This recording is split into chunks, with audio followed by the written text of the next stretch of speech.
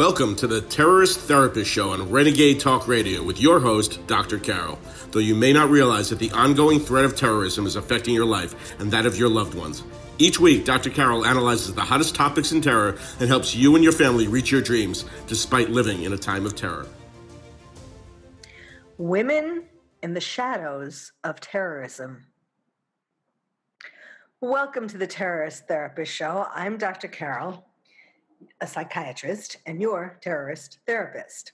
Well, today we're going to be talking about the ambiguous, ambivalent, many roles of women in the society of terrorism, which interestingly enough have parallels to these ambivalent, ambiguous, and so on roles of women in society.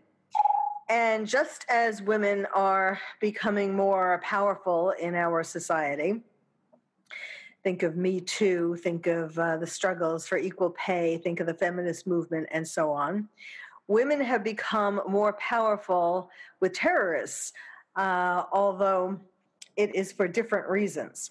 So let's talk about this. You know, when you think of a terrorist, you don't really think of a woman. It's, a figure clad in the typical garb of ISIS. And yes, there are ISIS women, female terrorists, and actually female terrorists in all kinds of terrorist groups. But we don't think of that right away. We don't really see that in the media.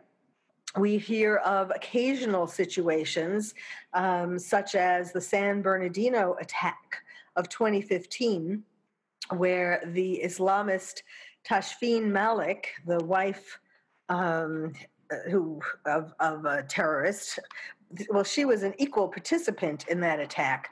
But that's an unusual story in terms of hearing about. In fact, when it happened, everybody was like so surprised, oh, this couple, a woman, was involved in this as well. But really, all around the world, there are women involved in various ways with terrorists, both in terms of more powerful or active positions, even combatants, fighters, and certainly we know more about women as sex slaves. So I'm going to talk to you today about both of these things and how these kinds of things happen. And again, really showing you that there is a bigger role for women in terrorism than you might think. Some, neither one of them are good, but certainly the sex slave is the worst. So let me give you some figures. In 2017, the Global Extremism Monitor found that there were 100 suicide attacks that were perpetrated by 101 female terrorists. 11% of all incidents, in other words, were perpetrated by these women. In 2015, 18% of those arrested on terrorist charges in Europe were women, and then that increased in 2016 to 26%. So there is, that's just one picture of one example of ways of counting, actually two ways of counting, that the role of women in terrorism is increasing. Now, the problem is, however, that the U.S., in a number of ways, U.S. policymakers overlook the significance of these various roles of women in terrorism, and that has a result of making us less secure. Now, women, some of the roles that women are in, and I'm going to talk in more detail about these later, are as perpetrators of terrorist attacks, although it is not really natural for women to, and I know, people call me sexist. Feminists don't like me, so, but as a psychiatrist, I can tell you that it is not as natural for women to be physically aggressive as men. I didn't make this up. That's just the way it is. There's still, though, women are involved in terms of terrorist organizations as perpetrators. They are trained to shoot. They're trained to do all kinds of aggressive physical acts, using guns and so on. But mostly, and because it is easier for women, or women, or let me put it this way, more natural for women, they are used particularly as suicide bombers. Now, not to say that even is natural, it's less aggressive than firing a gun, certainly. But I don't mean in terms of lethality, but in terms of what the person has to do. You walk into a place with a bomb strapped on you and you detonate it, as compared to shooting guns at people who you are looking at, and even being physically, having other kinds of physical altercations as well.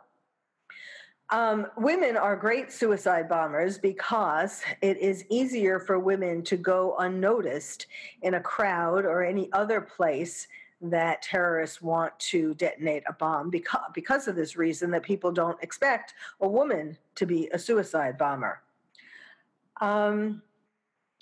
Women also are really good at online propaganda and to indoctrinate their families, and so on. And again, I'll talk to you more about these different roles. Now, victims. One way that has been increasing in the U.S. For women to become victims is, of course, over the internet. And this is such an unfortunate situation, because the women, and oftentimes it's teen girls, you may have heard news reports, who are attracted, who get recruited over the internet, are girls or women who feel, who get seduced, literally seduced, by the terrorist guys who promise them a wonderful life as a jihadi bride. And these are women who feel that they are not getting much action in the U.S., that men aren't attracted to them, that they're afraid of not being able to find a husband, and so on.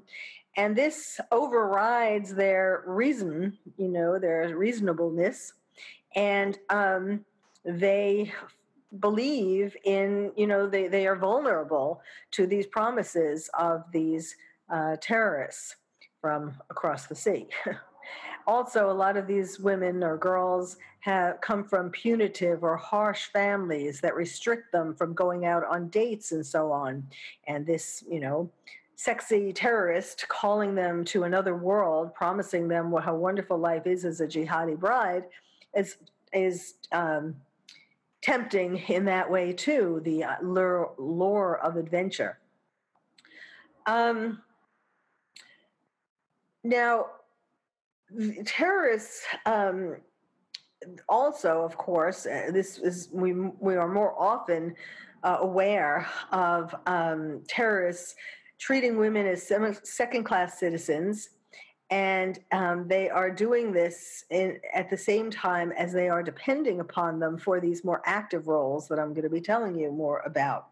So, like, for example, Boko Haram, the Islamic State, Al-Qaeda, Al-Shabaab, and other terrorist groups use women in numerous ways, including, and in terms of treating them as second-class citizens, they use sexual violence to terrorize populations when they want to get these populations to be compliant with them or to make them move from strategic areas. And also they use the women, the sexual assaults, rape we're talking about essentially, to promote camaraderie and a bond amongst the fighters, the terrorist fighters. And then they also use women as these second-class citizens to make money through trafficking. And they use women as labor. And very importantly, they use women as baby factories.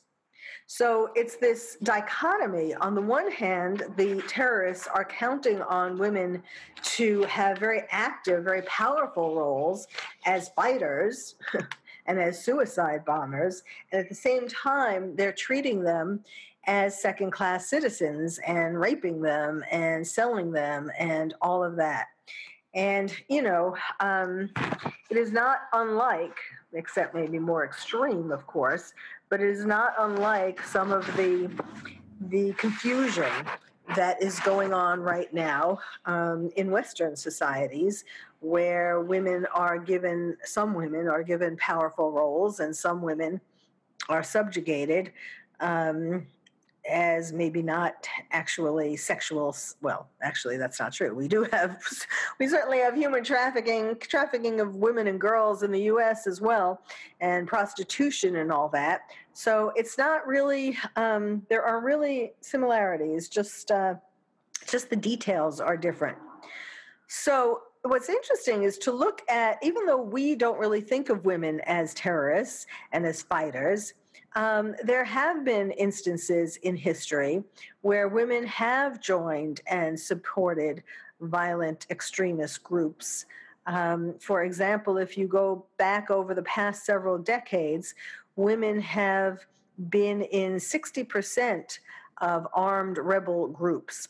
So some examples of this are in Algeria, such as the National Liberation Front, when there were women fighters in the 1950s, and who evaded checkpoints to put bombs at strategic urban targets, and so on. Well, I'll continue telling you about this when we come. Well, let me tell you a little bit more on this.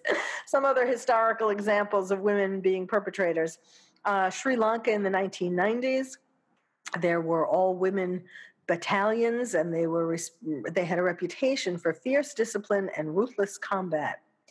And then in Colombia, women made up 40% of the revolutionary armed forces, including being leaders of combat units. Well, I'll take a break now, and when we come back, talk more about women as perpetrators, and then talk to you about the kinds of violence that women perpetrate, and so on. We'll continue looking at women in the shadows of terrorism. Welcome back to the Terrorist Therapist Show. Before the break, today we're talking about women in the shadows of terrorism as promoters of terrorism and as victims of terrorism, or victims of terrorists, I should say. And I'm hoping that you're going to see this, or as I'm talking, think about how, it's similar to the ambivalent and ambiguous ways and roles that women have in society in the U.S. and in Western society, all the conflicts and confusion, identity, role confusion, the Me Too movement. Women are supposed to be mothers and nurturers, but they're also wrestlers. It's this confusion about roles, gender roles. I'm not talking about, in terms of sexual, preferences and so on. I'm just talking about the roles of women and men, and how that is very confused in our society.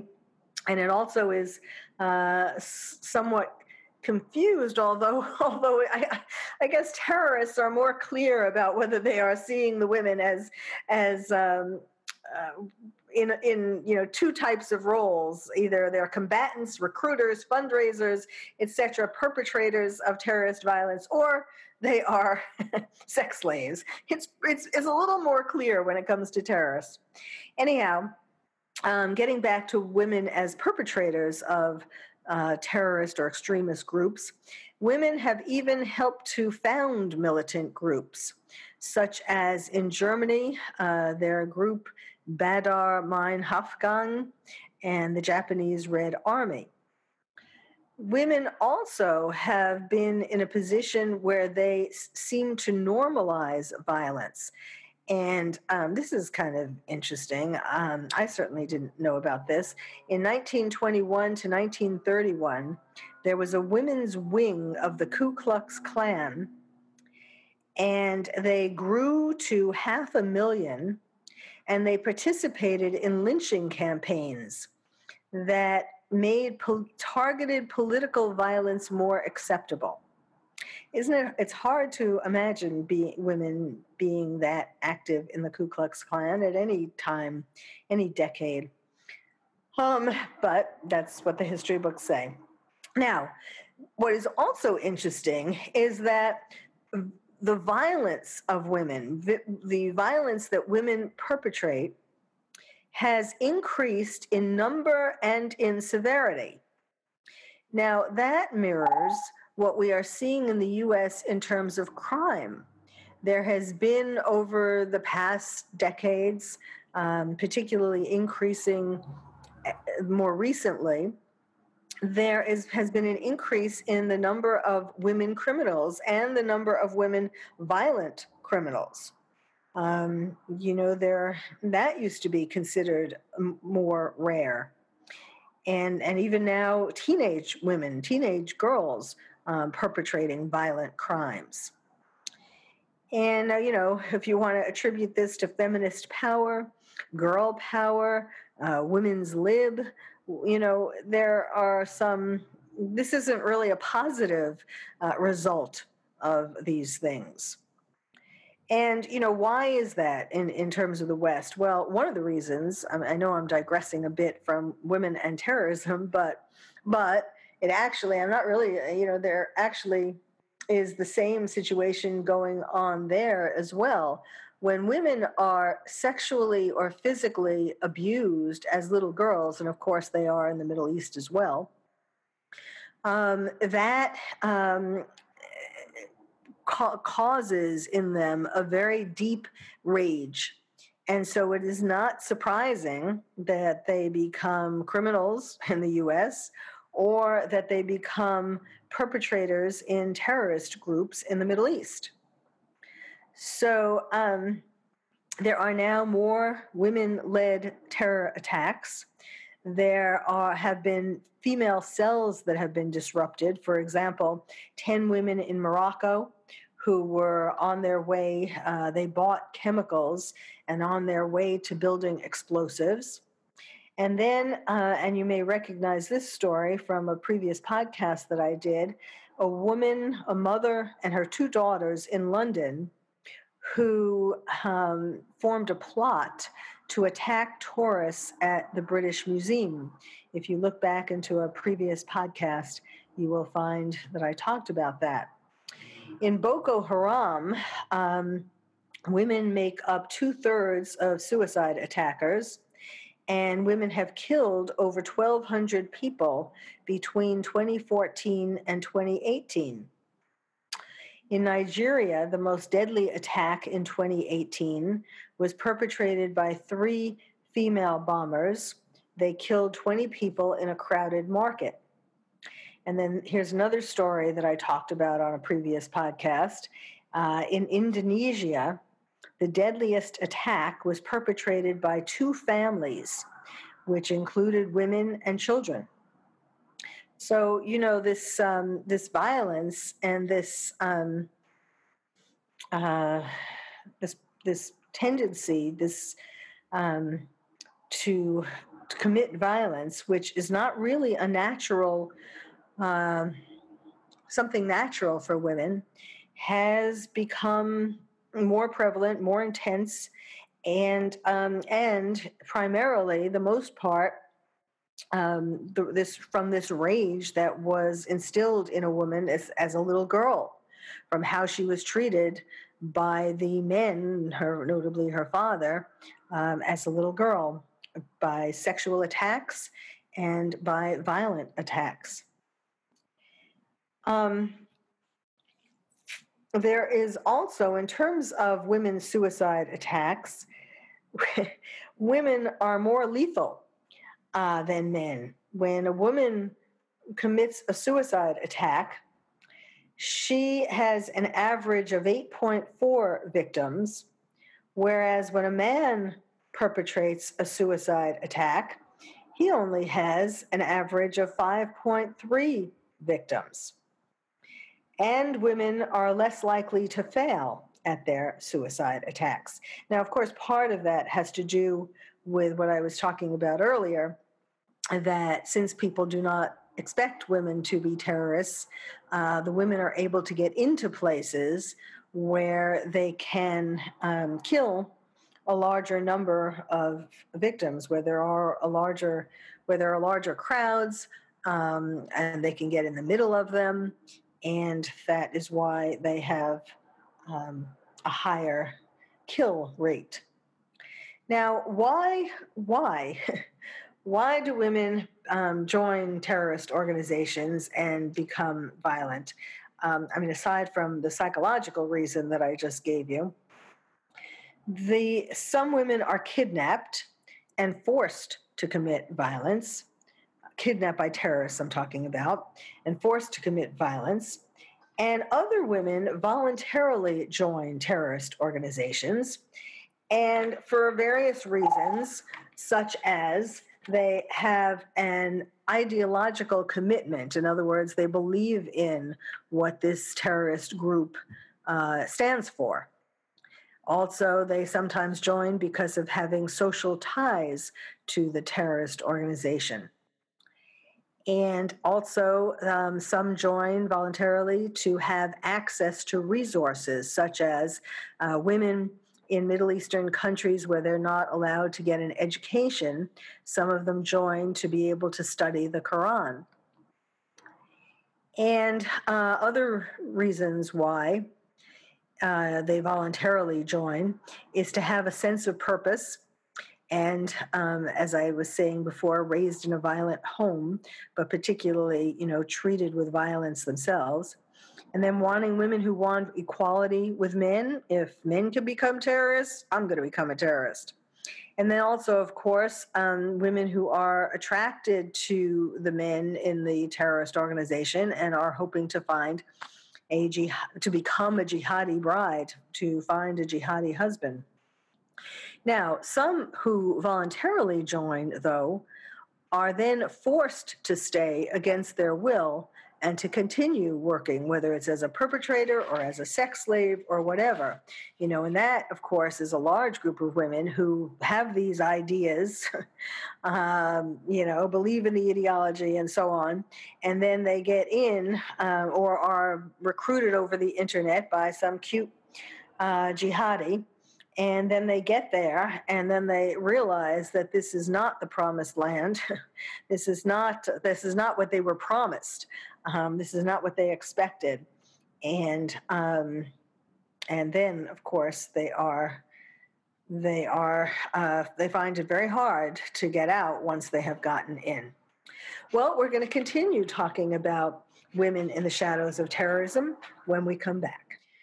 Today we're talking about women in the shadows of terrorism and the interesting, ambivalent and ambiguous ways that women are held in the minds of terrorists, not unlike the many ambiguous and ambivalent ways that women are held in the minds of Western men, and that women are trying to get for themselves more power and all of that. And it's a whole struggle, as I was saying, in terms of roles for women and men. Now, with terrorists, of course, you don't get to have much choice, although I was just talking about some women who volunteer, but then often these women find themselves as being forced to do what they thought was going to be fun. So now let me talk about a different role that women have. Besides being perpetrators of attacks, they are also useful as a kind of secretary to terrorists. They are very good, apparently, at recruitment and at operation support and at fundraising and at propaganda dissemination. And part of the reason is online, women have what's called higher network connectivity. They're connected to more people, and so they're really good at spreading propaganda. And they have actually brought to the Islamic State tens of thousands of foreign fighters. Women are generally good communicators, like socializing. And so this is like a perfect, this is sort of a more natural role for women to be in. Oh, I know. I sound so sexist for women to be secretaries, right? Instead of fighters. In 2014 to 2015, in 2014, there were 15 women in the U.S. who were charged for sending thousands of dollars to Al-Shabaab in Somalia by making small transactions and having a coded language. So what I'm talking about is, again, this is about operation support in this kind of example. That they are supporters of this is by fundraising, by sending money. This is one way that they're able to support the terrorists. Then, similarly, a Palestinian woman was the head of fraudulent charitable organizations, and they send money to the Palestinian Islamist Jihad. These are women who, of course, were targeted, and not targeted, but arrested, who were discovered. These were women who were found out as doing these things. There are probably untold numbers of women who are doing these things who haven't yet been found out. In Indonesia, women often marry foreign Islamic State fighters, and they stay in Indonesia and they fundraise.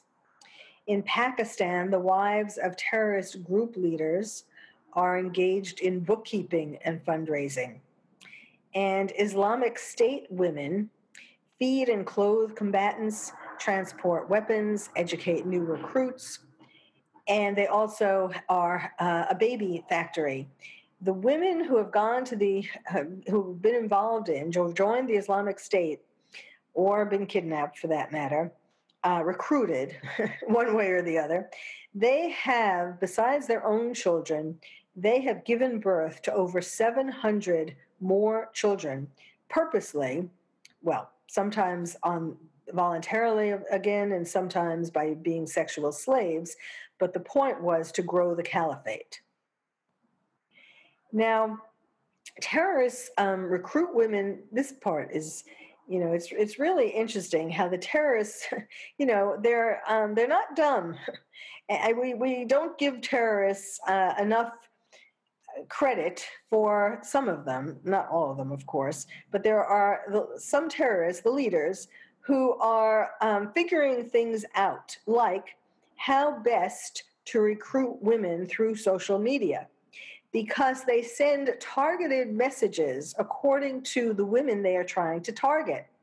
So, for example, the Islamic State targets Western women by emphasizing in their propaganda camaraderie, sisterhood, and what an adventure it will be to be an Islamic State builder. And 20% of Western recruits altogether to the Islamic State are women. That's a huge, huge number. Boko Haram, I'm sure you've heard in the news about Boko Haram kidnapping schoolgirls, young girls and teens, and they force them into suicide missions. And of course, some of them become sex slaves. And some of them, though, who have been kidnapped and forced either into suicide missions or becoming sex slaves or whatever, some of them who were kidnapped become sympathetic to their kidnappers, to the Boko Haram kidnappers, and want to stay even when there were attempts made to free these girls. Some of the girls wanted to stay. And it's kind of like the Stockholm Syndrome, where when you're kidnapped, people who develop what's called Stockholm Syndrome fall in love with, become attracted to, feel sympathy for, feel sorry for their kidnappers. And they voluntarily want to stay in their situation. Now, this whole ambivalence and ambiguity connected to women in terrorist organizations has made it a little difficult for the criminal justice system, where, talking about the West, where, in particular, where our own ambivalence and ambiguity towards women make it difficult to understand how to handle women in the criminal justice system who are connected to terrorism. So the justice system, and not just in the U.S., but all over the world, so the various justice systems, although they react in different ways, they don't understand why women would become violent and want to join terrorist groups. They more often have thought of women as either naive victims or dangerous deviants. And so this question mark about the women makes it very difficult for the justice systems to understand what they should do in terms of repatriating women. And sometimes they give women fewer, they arrest them less often, and they give them shorter sentences. But sometimes they have the other reaction, and they give them harsher sentences because everybody is confused. Now, in the US and the UK, although they permitted many male foreign fighters to return and then to stand trial, they have refused re-entry of women who were involved with Islamic State fighters, and they revoked their citizenship. I did a podcast on this. You can find this. I talked about a woman who wanted to return and is so far not being allowed to. And these women are Shamina Begum and Hoda Muthana in the US and the UK. Now, children also complicate the situation. Some communities are willing to accept the woman back who had been with a terrorist, but not willing to accept the child of a terrorist. And then also what's complicated is that children who are born in these war zones have a questionable citizenship. Now, any rehab programs, and there are very few, and very few particularly that make any difference or work that are successful, they are very confused when it comes to women in particular. I mean, not that it works so well with men either. That is a big problem. These de-radicalization programs have a lot to learn. But it's also difficult, particularly difficult for women. Now, terrorists, as I said, the terrorists use women to, I guess the sort of the conclusion of this is to think about the disparity, the total extremes of how terrorists use women. And that is on the battlefield and as sex slaves. In other words, as active participants, as fighters, very violent fighters at that, or very violent, suicide bombers who perpetrate very violent, lethal attacks, or the total other extreme because of their tendency in their societies anyway to treat women as second-class citizens. Then the other extreme, treating them as sex slaves, trafficking in them, making money with them, basically, running prostitution rings, and these two extremes, when you think about them, think about our own. Well, by our own, I mean I know people in all different countries listen to this podcast, but think about Western civilization and the ambivalence and ambiguity of women in society there as well. So it's very unfortunately confusing, and it is very unfortunately lethal when women join terrorist organizations. And I don't really know which is sadder: the women who are so psychologically destroyed by their own families that they think that it's a good idea to become violent jihadists, or women who are kidnapped and subjugated to become sex slaves. I mean, they both are very sad and unfortunate, and it would be really important if society did something about it. So thank you for listening to the Terrorist Therapist Show. I'm Dr. Carol, your terrorist therapist. If you would like to find out more about terrorism from me, your terrorist therapist, visit my website, terroristtherapist.com. And if you're a parent or teacher and want to build stronger nests for your kids to become more resilient, check out my new award-winning book, Lions and Tigers and Terrorists, Oh My, How to Protect Your Child in a Time of Terror. It's It's the first and only book about terrorism for kids. You can find it wherever books are sold or directly from the publisher at terrorism4kids.com. Terrorism, the number 4, kids.com. I'm Dr. Carol, your terrorist therapist. Thank you for listening to the Terrorist Therapist Show on Renegade Talk Radio with your host, Dr. Carol. We hope listening to the show has made you feel calmer, more resilient, and more able to reach your dreams despite living in a time of terror. You can also check out past shows on Renegade Talk Archives for more insights.